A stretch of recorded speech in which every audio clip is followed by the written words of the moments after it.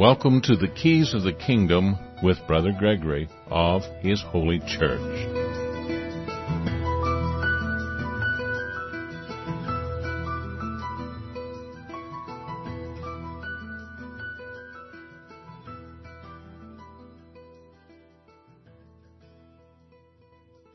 Well, welcome to Keys of the Kingdom. I'm Brother Gregory, and again, we're going to be talking about the Kingdom of God, and we're going to be talking about an article that is about fleeing religion. We talked about it for a couple hours this morning on the morning broadcast, and we're going to look at that briefly, and then we're going to go into some of the things that we never got into in the shows this morning about strangers and how religion really works. But anyway, we also have a guest with us, who happens to be my son, who's started his family of his own and is visiting today, helping out with sheep and other things on the weekend. But he may have some interesting insights into this idea of fleeing religion, which is the reason we brought up that topic is that there was an article written a while ago and appeared in the Huffington Post, and you can still read it online. And it was talking about teens fleeing religion, and according to a massive study, exposes religion's decline. So you've got words like massive. It's a massive study. It's not a massive leaving religion. And exposes religion's decline is not really a decline in religion, but a decline in interest in what is posing as religion. And as we said this morning in talking about this, the problem is that the person writing for the Huffington Post doesn't know the definition of religion. Religion was how you took care of the needy of your society. Public religion was to do it through government, men who exercised authority one over the other. And we go into that in the article. We have a lot of live links to that. And so these people aren't really fleeing religion. They're fleeing institutions that say that they're a religious institution. They're not really a religious institution by the definition 100, 200 years ago. What they are is institutions that tell you what to think about a supreme being. If you think what they think, you get to join their religion. And so that's a different take than most people want to hear, because most people want to hear that their religion is doing what Christ said, but it's not. And I can't do anything about that. I don't want to attack your delusion, but it's not doing anything. Well, I shouldn't say it's not doing anything that Christ said. It's just not doing what the early church was doing. And the early church, we have to assume, was doing what Christ said because they walked and talked regularly with Christ. They wrote the Bible. And the interesting thing is the Bible agrees with me. But anyway, you'll have to, if you have any questions, there's a chat room. I'm not in the chat room, so I don't know how I get it to you. If you're a part of the network, you can call in to be a part of the network. You have to go to Preparing You, join the local congregation, and then we'll enter your number. And when we see your number popping up and you have a question, you can ask it here on the show. If not, then we probably won't take any questions from you here on this show, but you can get a hold of us and we can answer your questions, and we probably already have answered your questions. So anyway, James is here in the studio, and if he has anything that he wants to add, we just did a brief synopsis of 2 hours this morning, and then we got into some things that we'll get into in the second half of the show. So James, do you have any comments about what you perceive from the article and from what you know of the course of the church and history? From my point of view, I just don't feel that the writer at the Huffington Post had a good or clear understanding of the term religion. So I think that's where we're kind of getting hung up on, is the actual definition itself, and what the church was supposed to be doing and what the church is actually doing today. So I think a lot of young people are stuck looking at this and seeing a lot of hypocrisy in the church, and they just don't want to be part of it. It's not really serving the purpose that it was meant to serve in society, and so I think just as a result of that, they tend to walk away and look for something else. If the church was actually doing its job, I don't think that we'd see the departure from the church that we see today. Yeah, I think they find it so that it's not fulfilling to them. And because it's not fulfilling, they're looking somewhere else. And of course, the world has lots of things that it will offer you to fulfill you, to make you feel good, to give you those endorphin rushes and the feel good feeling. This was warned that Christ said that, there'd be ministers who tickle your ears. I mean, that's in the Testaments where they talk about that being a danger. Well, the problem is the young kids aren't really excited about what they're getting in the church, at least in somewhat large numbers. There are a lot of people who do go to church. A lot of young people go to church. But here's a question. Are those young people going to church for a good feeling? Or are they going to church to seek the righteousness of God? Because that's what we're told, to seek the kingdom of God and His righteousness. And you can go to church and get a good feeling, think you belong to a religion, you've got kind of a fellowship there. But if the practice of religion is how you take care of the needy of your society, how is religion today doing that? But anyway, what are your thoughts on that idea? I think it still comes back to the fact that the church isn't doing what it was supposed to do. I think a lot of young people in my generation, especially, and younger, are looking for a certain amount of confirmation for their life. They're looking to feel good when they go to church. They're looking to validate their life the way it is right now. They want to know that someone loves them. And I think the church may at times serve that need. But I'm not convinced that's a good thing. And I'm not convinced that it was the sole purpose of the church. And so I'm looking at other problems in society, huge issues in society. And I think I can trace that back to the fact that the church has not been doing its job for a very long time. Yeah, I think it's reasonable to want to have a feeling of meaningful purpose in your life. But it has to be real meaning and not an artificially created feeling that, God loves everybody. But He hates the deeds of the Nicolaitan. And we have articles up on Nicolaitan if anybody has any doubts about who the Nicolaitan are. But so the question is, are the churches engaged in the deeds of the Nicolaitan? We know that churches used to take care of all the social welfare of Christians. They were persecuted because they wouldn't sign up for the free bread of Rome.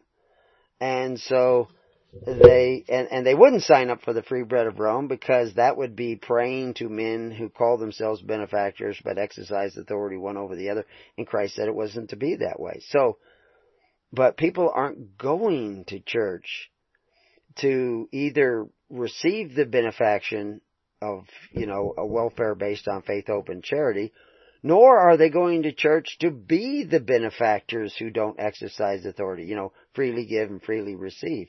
They go to church to get a feeling that they seem to be missing in the world today. If they need bread, if they need help, they go to the men who call themselves benefactors but exercise authority. And I just find it astounding because it's right there in the text that we're not supposed to be that way. We're not to call any man father on earth. And I talked this morning about the definition of religion just a couple hundred years ago was the pious performance of your duty to God and your fellow man. And that pious performance was your duty to your Father. And of course we have a duty to our natural father, but we also have a duty to our Father in heaven, to love our neighbor, not to covet his goods, not to force him to contribute to our welfare. So the worlds today take care of the needs of the people. The world governments of today, Australia, New Zealand, Europe, everybody, they all have some social welfare system, but it's based on men who exercise authority and force the contributions. I think we would be better off in society, better off in the world, if we were still taking care of one another through faith, hope, and charity. So you're saying that is actually the realm of the church. That's actually what the church should be doing. Well, that's certainly one of the things that it should be doing, because that's what religion was. The temples were where you went to get your free bread from Rome, the welfare from Rome. Those temples, when you go to get your free bread from Rome, would hand out, bread, cheese, wine, sometimes money, and in those days, that was your welfare, and that was provided by men who went out and taxed other people. But the church was rightly dividing the bread from house to house, and they were doing this by free will offering. Same thing John the Baptist said. If you have a neighbor who doesn't have a coat, you guys are supposed to take care of him by sharing what you do have. And he said, and do the same in meats, do the same in provisions. So that, that's basic foundation. And like I say, just 100 years ago, there was no welfare. Governments didn't have welfare programs. You went to church. You went to your local community. You went to your neighbors. You went to your relatives. But they certainly had elements 100 years ago and further ago where men were praying to their kings. They were praying to their rulers and the tyrants of that day to provide them with certain benefits. Mostly protection from criminals, protection from robbery, protection for people who, violate terms of contracts. That's where it really started. There really wasn't a lot of welfare or free bread or any of that stuff. There, you saw little elements of it. 100 years ago was 1919. Social Security didn't come along till 1933. In 1910, most of the people in America was still being educated at home or in private schools. They didn't even go to public school. And like I said this morning, public schools were funded mostly by local funds. And, I gave a little bit of the history of public education. Now, all these things are provided by government, and the government doesn't provide them. They take away from somebody else so that they can provide for them. And worse yet, most of what they provide is the result of the government borrowing money against your future and the future of your children. When they raise the debt ceiling, they're raising the debt ceiling on your children and and my grandchildren and my great-grandchildren, because they're not going to pay it off. And that's bondage. That debt is bondage. And we see the budgets rising and the debt ceiling rising, which is not an actual budget. If your debt ceiling is raising, that means that you weren't actually budgeting. Yeah, you're not in the budget. You're operating in a negative budget. The budget. Yeah, exactly. You're operating in the red, and it's only getting worse. But it's getting to astronomical proportions. And it was in the days of Rome. Rome was doing the same thing, and Rome fell because of that. They couldn't support the army. They couldn't support the welfare. There were riots, bread riots in Rome. But Christians weren't dependent upon that free bread. You see a lot of things that go on in government. You see that benefits are declining from government. Well, there's more of a demand for them. I don't know if the benefits are declining because because many of the government benefits are dictated by law. They're passed in, they're ratified, and so it's you can be held liable for lawsuits if you don't give someone their government benefit that they say they have a right to. But that's just taking a bite out of their neighbor, because absolutely. I'm not saying that it's right. I'm not saying that it's wrong. I'm just saying that I'm saying that what's declining is the ability to pay for those government benefits. Right, and well, for instance, healthcare. There's been PERS. We know that system is bankrupt, and people are still demanding those PERS, but they may not continue. One thing, they'll have to keep up with the rate of inflation, which may go skyrocketing because of the fact that the government is overspending and borrowing more and more money, and so therefore printing more and more money to meet the expectations of those entitlements. But there has to be a day of reckoning eventually, unless you actually, like you said, balance the budget. But it's gotten to the point where the interest rate is so great, balancing the budget is almost an impossibility, it would seem. Well, it's not easy. And there's an increase, every year. You have increase in PERS and the cost for it. And really as a government worker, as someone who's truly entrenched in the nature of the beast, you're stuck trying to find a way to pay for this. I'm not saying that PERS are bad. I'm not saying that the benefits themselves are bad. I'm saying that if you want these things to exist, you have to present a way to pay for it, and you need to show me the money. You need to show me a way to do it. And too often, the answer is to either print more money or to tax more people. And in both cases, you're taking away from somebody else to get what you want. Which I suppose is the great argument of our day. Yeah. Whether or not that is morally right. And if it's not, then what are we doing? You know, from my point of view, being a student of the Bible, and I know that deep down you think the same thing, it isn't morally right. Because thou shalt not covet thy neighbor's goods, and wanting benefits at the expense of your neighbor is exactly that. But it is the system that we have. It's the system we've created, and this is why. And the fact is, we've only created this system in the last 100 years. It wasn't that way in 1776. It wasn't that way in 1860 and 1876 and 1890. But around 1910, 1911, 1916, 1933, these are landmark points where we began to move more and more in that direction, to the point where the church has become superfluous. We don't go to the church anymore. When I was talking about the history of Australia a number of programs ago and their welfare program, at first, when people had needs, they went to church. And then the government said, we'll help you out. And then they helped out more and more. And this was way back in the 30s. By the 60s, the government was so entrenched in helping the people, the welfare and the needy of the people, that the people didn't need the church anymore. And then the government removed the moral criteria of giving out welfare. Before, they required that, you know, if you were an alcoholic, you had to stop drinking or we weren't going to give you welfare. Now, if you were getting pregnant, you had to stop running around getting pregnant, or you're not going to get welfare. They stopped all that, and they said, you can be promiscuous, you can be a drunk, you can be a wife beater, you can be a criminal, and we'll still send you welfare. We have no moral criteria whatsoever. And then they wonder why their society has become so immoral.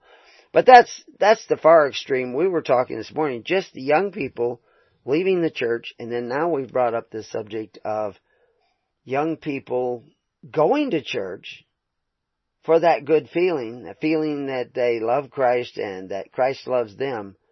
But Jesus said, if you love me, you will keep my commandments. And one of his commandments was to love your neighbor as yourself. So how is it to love your neighbor as yourself if you want to take that bite out of him? Take away not only from him, but from his children and his grandchildren, his children yet unborn, because you're raising this debt to get what you should be able to get from the church.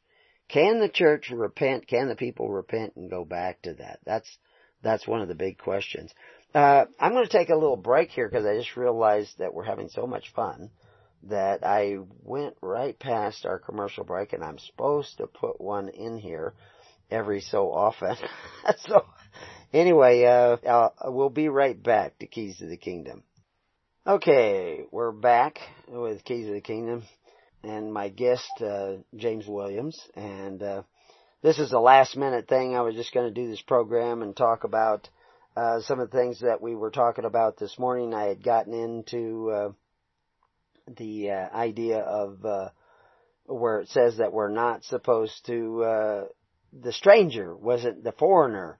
The sojourner was not to eat at the same table of the church. So if the church were to take over that welfare, it doesn't have to take over for everybody. It only takes over for those people who sit down in the tens, hundreds, and thousands, which is that's how the church was organized. It wasn't these mega churches where you have 5,000 people listening to a sermon and then everybody goes home and goes to the men who exercise authority to get their free bread, or their welfare, or their food stamps, or whatever it is that you're getting.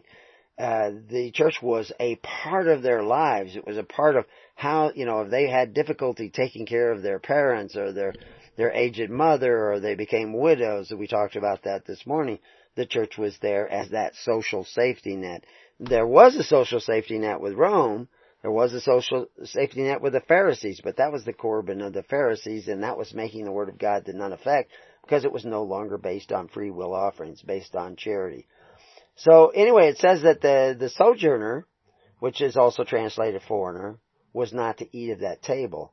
And I got into the point where I was bringing up the other word that is also translated foreigner. There's only 2 words that are translated foreigner, and it only shows up twice in the King James Bible.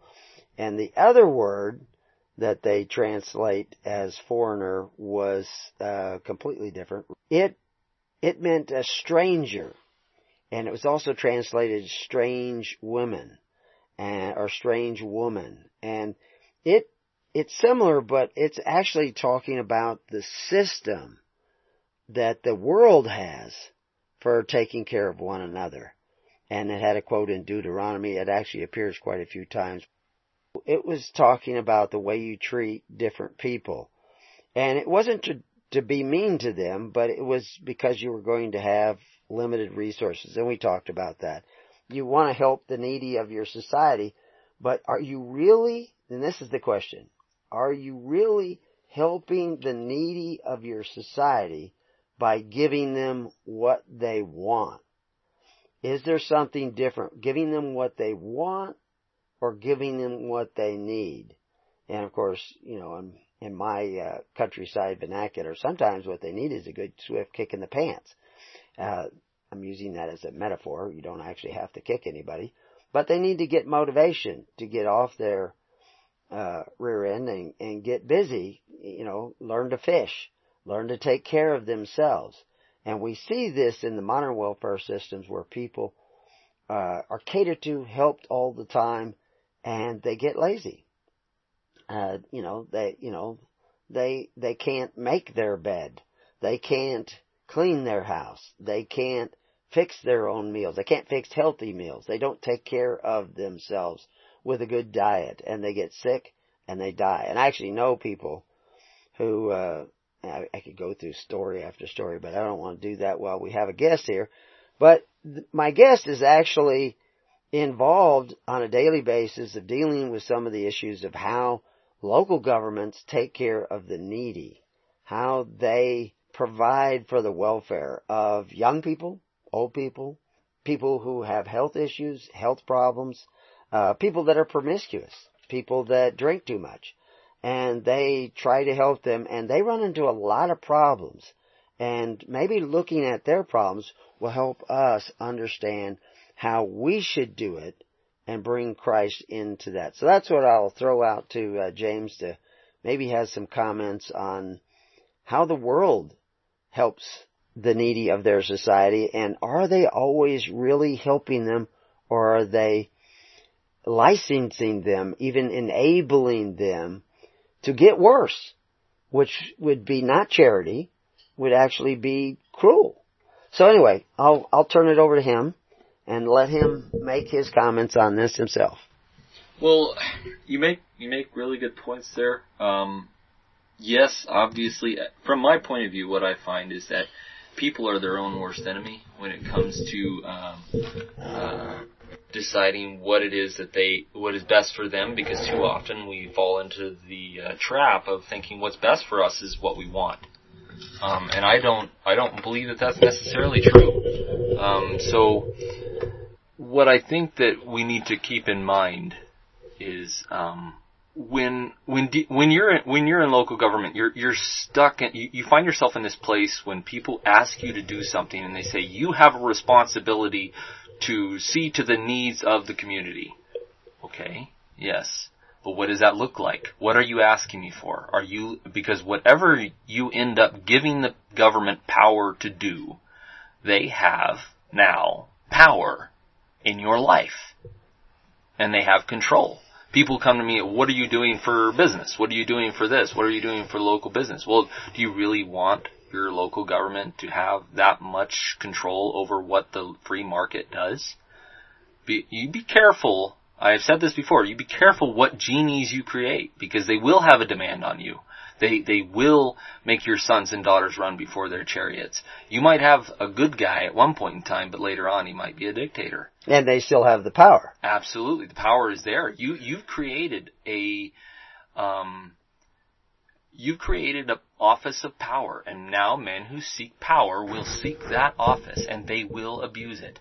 I have no other way to explain that, but myself as a millennial, growing up in this newer generation, one of the things that we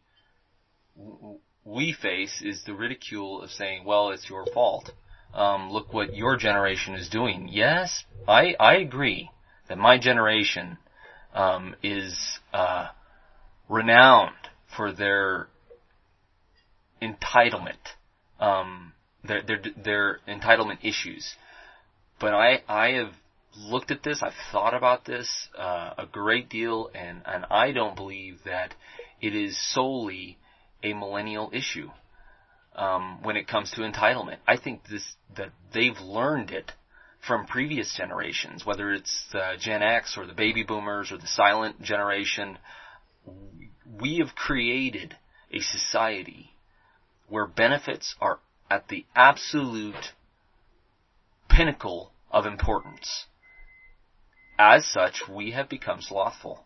As such, we believe that it is someone else's job to take care of our needs in society, whether it be on the Second Amendment. It's someone else's job to protect me. I don't need guns. I don't want guns. I don't like guns. But I'm going to have someone else who has a gun and a badge, preferably, come in and risk his life to save me, because that's his job. He's more professionally trained. But why in the world wouldn't you take it upon yourself to protect your own family? Or your neighbor's family. Or your neighbor's family. I think we've gone so far down this road. It is not a millennial issue. It is a cultural issue that is ingrained in our society, and I'm not sure really how to fix it, because if you give a man the power to fix something like this, he has the power to destroy it as well. Yeah, I think Thomas Jefferson said something like the government that has the power to give you everything you want also has the power to take away everything you have. Absolutely. And so you're giving power to an institution that can change the guard. And you can't legislate morality. That's what I think people fall into. They see something that's done wrong in society, and many times it's for just reasons. They see something and they say, well, that's wrong. We need to stop it. So they turn to their legislators, they turn to their politicians, and they say, we want you to enact an ordinance. We want you to enact a law that forbids this from happening. And we do it. And then you discover that the bad people really don't care what laws you make. They don't care about your gun control. They don't care about what rules of society you dictate, because they didn't really care too much about the rules of society in the first place when they committed a crime that violated the rights or even the life of other individuals in your society. Yeah, one of the things that I see with the rights of society and empowering government, we know the old adage, power corrupts. So the more power you give government, the more likely you are going to corrupt those people that are in government. But also, the people who seek power will seek those offices that you're creating, which will live on beyond. You know, people all thought Ronald Reagan was going to be the salvation of the nation at one point, but then then came the Bushes and the Obamas and the Clintons, and they had all the power that Reagan had, and if he increased power, they had that. And it goes on and on. What we're always recommending, and what I think John the Baptist was doing, what Jesus was doing, because he was saying they'd given the power to the government to take care of the needy of society and to compel the offerings of the people. And it not only weakened society, like Polybius said, it strengthened the power of government and brought in corruption, like Herod and Nero and all these other people who began to take advantage of the people and began to take liberties with the people, and the people began to have less and less liberty, less and less freedom themselves. And so we had to alter our own relationship with government by simply taking back our responsibilities. And so that seems to be the key to seeking the kingdom of God and His righteousness, was to take back the responsibility. Yeah, I see here I wasn't watching the clock quite right. I'm not used to this, but anyway, we still have about 25 minutes left of the show. I actually put in those commercials early. I thought I had missed it, but I'm trying to watch the switchboard, control the sound, because I'm not used to having guests on, so it usually is just me in the room, so I have to do a little bit more multitasking, but it's good practice. Maybe we can do it more often. I've got other people that we can bring in here from time to time, and you hear other voices. If you get on the network, and we know these programs are coming up, you can set the agenda of these programs. You can write in to the network. The network is all based on local areas. If you're in New York, you'd be on the network in New York. If you're in Florida, you'd be on the network in Florida. If you want to be a part of the Living Network, then you can join a local congregation. That's where most of the good things happen. That's where most of the work happens. And all these congregations are based on the tens, hundreds, and thousands. They're not based on what you see in your modern church. We don't build big buildings. We don't have a guy who's going to come in and give you a sermon for an hour and then make you go home and feel good. We're actually getting involved with the actual day-to-day lives of people in a way where we can actually be of assistance and help. I could tell you just hundreds of stories how somebody had a medical issue, a health issue, issue with the courts, an issue with their neighbors, an issue with their family. We paid medical bills, all sorts of things, because we're actually doing or trying to do, we can't do it without you, doing what the early church did. What early Christians did during the decline and fall of the Roman Empire. Christianity was the ultimate survival tool for people who were also seeking righteousness and were willing to care about others as much as they care about themselves. So anyway, that's the process of what the kingdom is all about. We can go almost anywhere with this topic. I'm just going to throw it back to James and see if I actually have a question. Okay. So, in light of what we've just talked about, what is the answer? What is the solution, or at least what is the direction that we should be going from here? We've talked about the fact that we have a huge, massive amounts of young people that are fleeing the church, or at least fleeing religion, so to speak. It's not serving the need that they feel it should be. They might not even understand what that is. Right. But they know it's not serving a purpose in their life. It's not fulfilling. It's not fulfilling, and it's not serving a need in society. So they're abandoning it, and they're walking away. They know that there's some validity to religion. They know that there's something there, but they're not sure what it is, so they just walk away. They're disgruntled, possibly even. And then we have a huge portion of society now that is looking to the government to fulfill all these other needs. So if these people are fleeing the church and young people are fleeing religion, and we see them pop up on the radar everywhere at the voter booths and looking to the government to fulfill all their needs, is it possible that those are the same needs? that what they were fleeing the church because the church wasn't doing, they're looking to the government to do instead. And if that's true, what is it that the church should be doing? What direction should we take? And what is it exactly they are looking for? What is it that could be fulfilling to a young person? Well, that is really a good question, and it's maybe the $64 billion question. The church is not just a religious institution. They said there is another king, one Jesus, but Jesus wasn't out there, and the apostles weren't out there writing statutes that you had to believe this and you had to do this, and they weren't imposing laws. As a matter of fact, they were forbidden to do that. They were not to be, this is the words right out of the mouth of Jesus, they were not to be like the governments of the Gentiles, who call themselves benefactors, but exercise authority one over the other. They were not to be that way. So what were they doing? They were saying another king. They were this other form of government. It was a voluntary form of government. It had no taxes, and certainly no imposed taxes whatsoever. There was tithing. There was free will offerings. They were rightly dividing the bread from house to house. But what takes place when you do that is where that real sense of fulfillment is going to come in.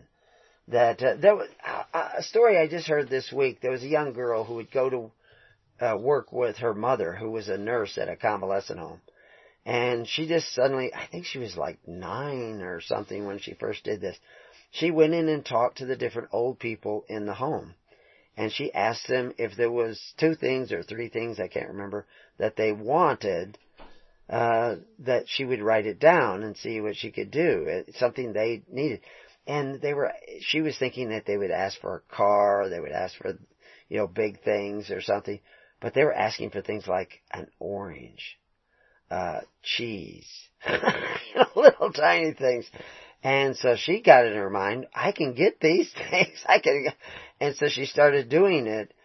And now it's a really big deal, and she's much older, not much older, a little bit older, and doing it. And she's just going out and finding a need that other people feel they have, and she's trying to fulfill it. But then that'll take us back to what I was asking, are we supposed to fulfill what they want or what they need? Well, the truth is what those people needed was a feeling that somebody cared. The orange wasn't what they needed as much as knowing that somebody took the time to care about them. Well, in the tens, hundreds, and thousands, which is the way the church was organized, the way that Christ commanded that the church organize, that's the way Moses had organized, it's the way societies were organized, all free societies were organized in that way. It requires that you love your neighbor as yourself. And not just the people in your congregation, but the people in the next congregation. It's a network of love, not a network of contracts. What the people are doing when they look at churches and they say, well, that's not fulfilling. It's not giving me the fellowship I want. So they go elsewhere to get it, and the world, like the story of Pinocchio, is offering them all kinds of corrupt ways of feeling that you belong.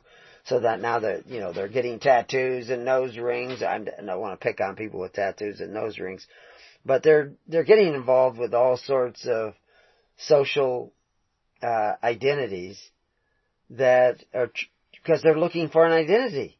And you have some people that are looking for the victim identity. I want to belong to this victim group or that victim group. So there's all kinds of different ways. But what way do we get a sense of identity and belonging and participation or fellowship, that's the word, and actually be that pure religion, that productive community of people caring about one another, where you have a certain amount of intimacy. You go to these big mega churches, you sit down with 1,000 people, 3,000 people, you don't know anybody there. So people say, well, I want to belong to a little church. Home churches are doing that. And they're getting this feeling of belonging.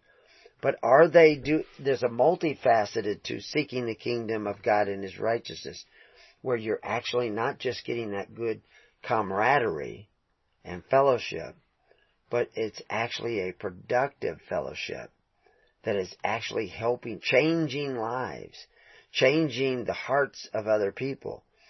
And that's why I say it's really important that you, when you give charity, when you help people out, that you're actually giving them what they need to get better, to strengthen them. Remember, the sin of Sodom and Gomorrah was in a time of affluence. They did not strengthen the poor. Giving the poor everything they want is not necessarily strengthening them. So you have to use a little bit of imagination when you were first asking the question, where do we go from here? Everybody's in a different place. That's right. I actually think that I've used this phrase before, is that you don't want to give people a handout. You want to give them a hand up. You want to get them to standing on their own 2 feet. You want them to become active members of society. You want them to participate in and care about what their neighbor's life is like. There's a point, I think, when you're in public service and you're working on these things, and it's your responsibility to look at and to see to the needs of your society and your community. And people want you to fix this problem, fix that problem. They want you to do this and do that, and you really find yourself in the position of just wanting to just balance your budget, because there's this huge need for resources, and all of these resources come from the taxpayer. And if you're the kind of person like myself who abhors spending taxpayer dollars, you're in a place where your mind you just feel like it's going to explode, because there's all these people that want this, and they want this service, they want you to do this, and they want you to do that, and you can't pay for it. And you want to just say, you actually need to do a few things in your society yourself. You actually may need to go over and check on your neighbor yourself, because there is no way, even if I doubled the personnel or tripled the personnel, that I'm going to be able to make sure that there are enough bodies and boots on the ground to take on the full burden of seeing to the needs of society and everyone in it. And this is why I believe socialism doesn't work. I believe that it's a really bad direction to go, where you give government all the power and it just gets bigger and bigger and bigger, and the need grows and grows and grows, and you have less people working, and you have more people looking to the government for benefits and gratuities, and eventually it just collapses in on itself, because it doesn't breed people that care about their neighbor. It breeds those who believe that it is the government's responsibility. And in a socialist form of government, I think it actually is the government's responsibility, depending on how you structure that socialist government. Is it based on free will and charity, or is it based on force? And we just heard Jordan Peterson talking about a particular kind of government, and I heard it.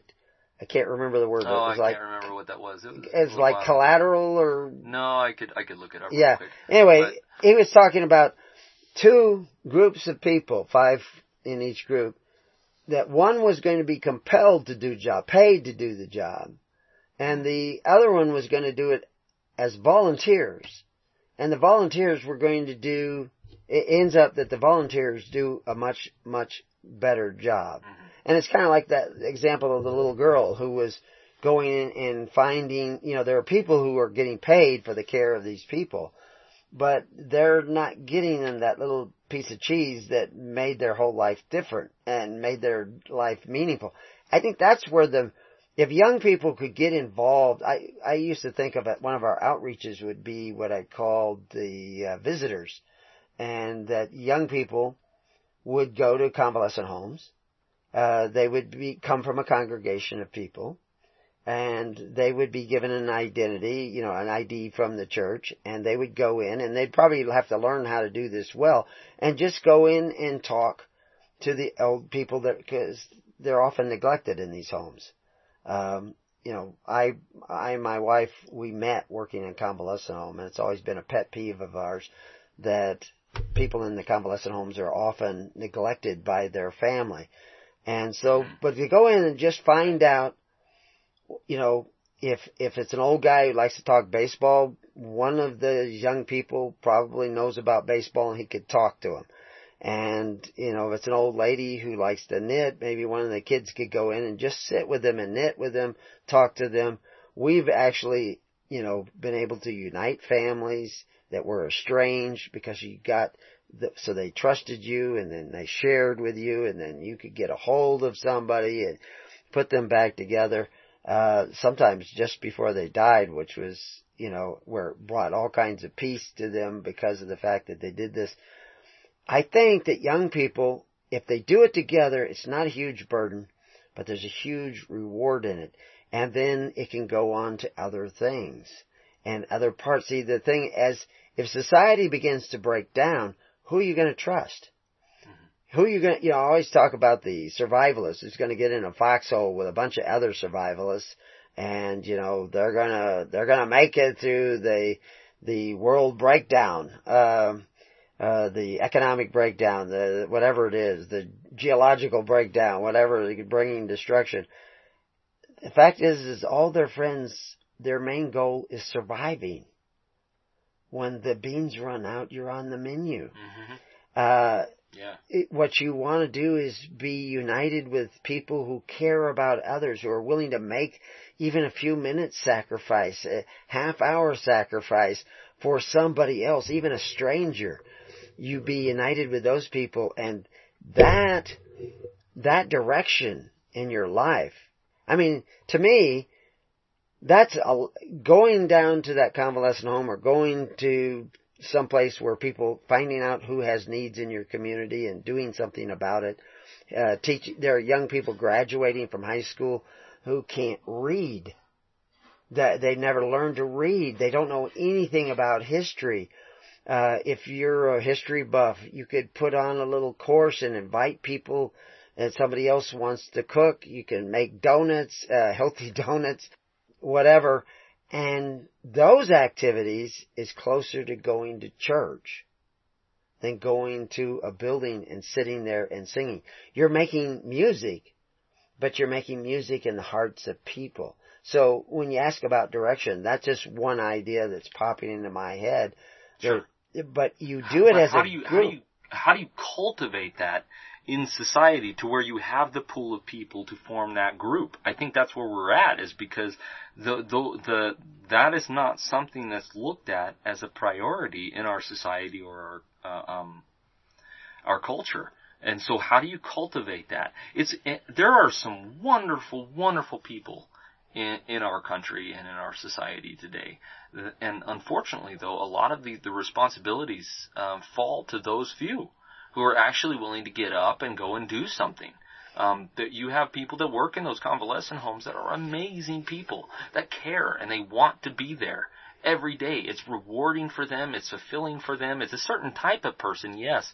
But what happens is, because we haven't cultivated that into our young people as an actual responsibility to society, to our family, to our parents, our grandparents, that we don't just pawn them off on someone else because it's their responsibility. No, we actually take care of our family. There's something to the family structure, and it's important.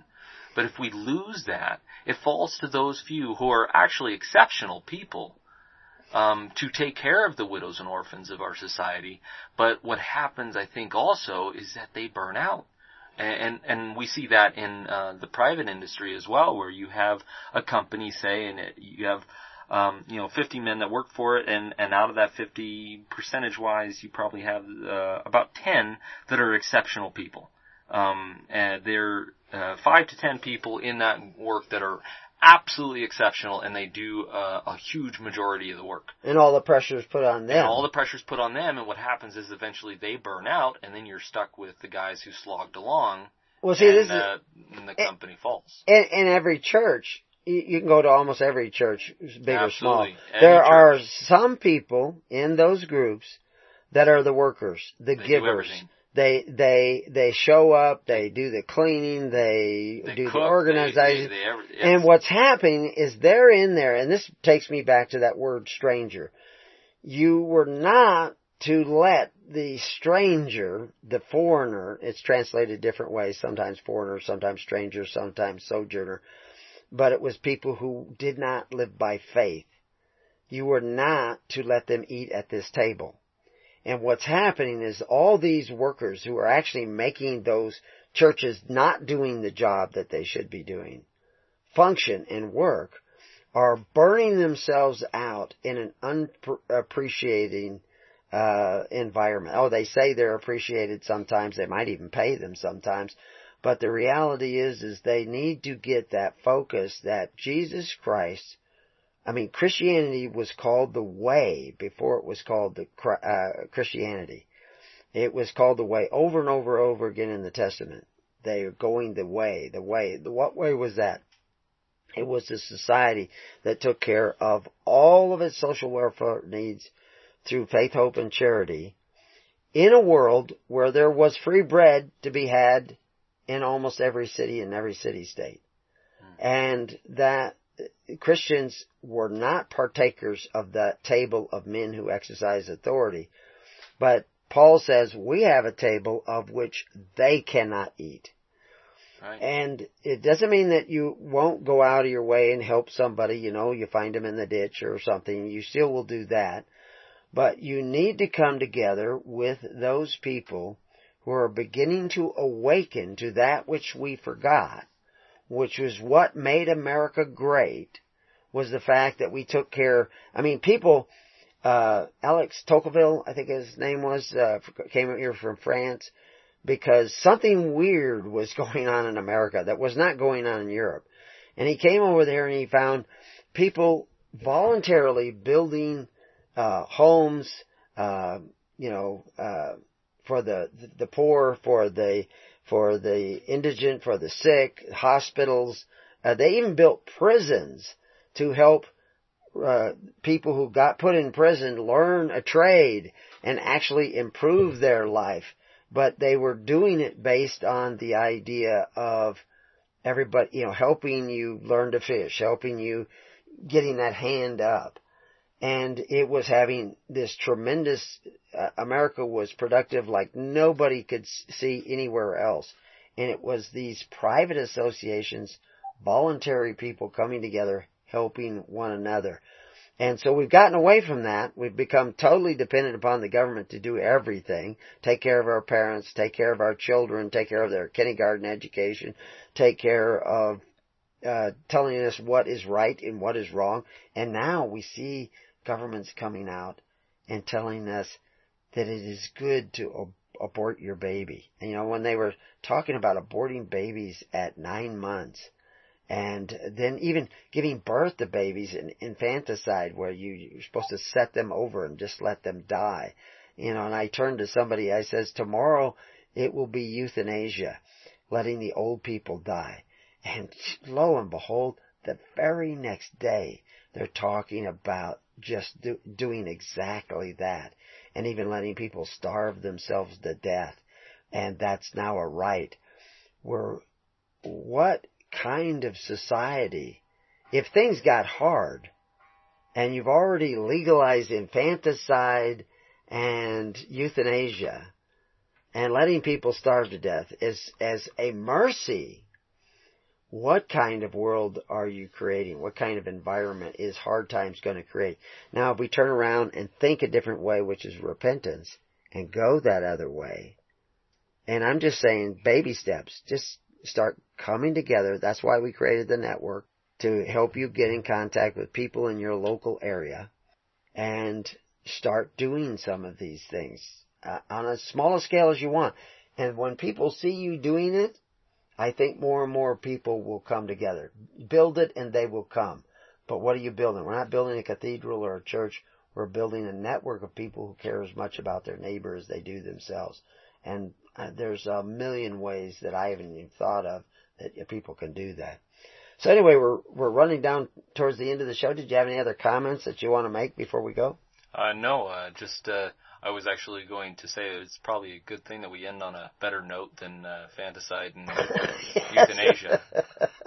Yeah, It's a horrible place that we find ourselves in society today, where we're actually talking about these things, and the moral fabric of our society is depleted so greatly that it's hard to see a light. But there is a light at the end of the tunnel. But we just have to turn around and go the other way. And I think that would probably be a good place to end it, is talking about how we structure our society from here, where we go from here, how you take care of your own in your own community.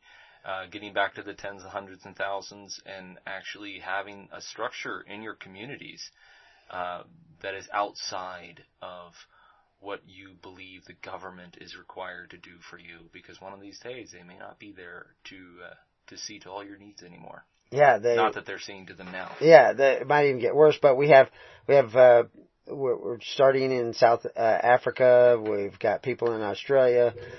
We saw a little bit of interest coming up in Canada. But you just have to get together and do it and make it happen. And so join wherever you're at. Join the network. Get involved in the Living Network. And then we will build it together. Until then, peace on your house, and may God be with you. God bless.